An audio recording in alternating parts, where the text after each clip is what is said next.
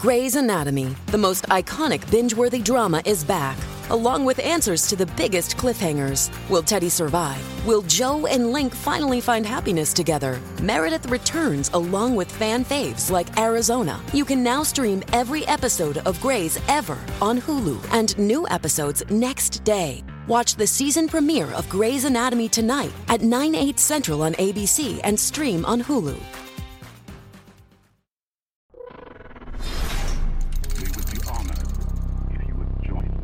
Hey everyone, something I haven't covered in a little while are pieces from the novels. Well, today we're going to go back to one of my favorite episodes novel, Return of the Jedi, written by James Caan in 1983.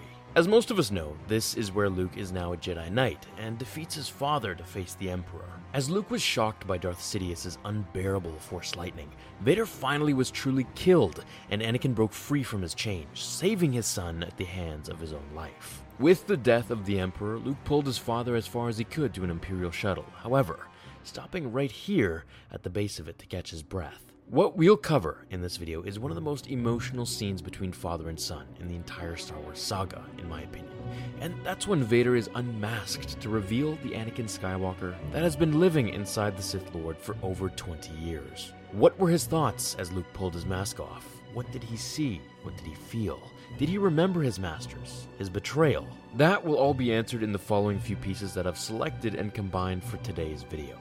Here we go. It was a face that had not seen itself in 20 years. Vader saw his son crying and knew it must have been at the horror of the face that the boy beheld. It intensified momentarily, Vader's own sense of anguish to his crimes. Now, he added guilt at the imagined repugnance of his appearance. But then this brought him to mind of the way he used to look, striking and grand with a wry tilt to his brow that hinted of invincibility, and took in all of life with a wink. Yes, that was how he'd once looked. And this memory brought a wave of other memories with it. Memories of brotherhood and home, his dear wife, the freedom of deep space, Obi-Wan, his friend, and how that friendship had turned he knew not how, but got injected nonetheless, with someone carrying virulence that festered until, hold, these were memories he wanted none of, not now. Memories of molten lava crawling up his back. No, this boy had pulled him from that pit. Here, now, with this act, this boy was good. The boy was good, and the boy had come from him. So there must have been good in him, too. He smiled up again at his son, and for the first time, loved him. And for the first time in many long years, loved himself again as well. He focused on Luke once again, and saw his son crying. He wanted to make it all right for Luke. He wanted Luke to know he wasn't really ugly like this, not deep inside, not altogether. With a little self-deprecatory smile, he shook his head at Luke, explaining away the unsightly beast his son saw. Luminous beings are we, Luke, not this crude matter.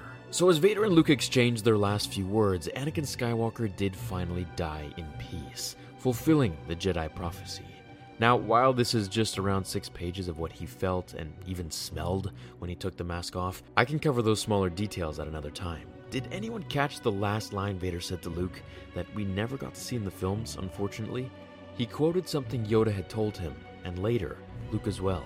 The line about luminous beings, and that we are not this crude matter. Once he remembered what he used to look like, it brought over a wave of good memories of who he used to be, the relationships that he had with Obi-Wan and Padme, and of course, Yoda. Full of guilt and regret, the good that he sensed in Luke brought Anakin back partially because he understood that if the boy was good, and he created the boy, then by equation he must be partially good as well. It's a bit flawed, I know, after everything that he did, but he was right in a sense. The good did still flow through him. As he remembered all of this, he looked up at Luke, and then smiled. And the smile he emitted before his last breath, that one that we saw on screen, was him coming to terms with his past, and loving himself once again, granting him the ascension into the next realm to return as a Force ghost. Now, how he returns as a Force ghost is a video that I've done before, and I can cover one day again if you like, but it was essentially where Obi-Wan reached out to him in his last few breaths and instructed him on how to transfer his consciousness into the Force itself,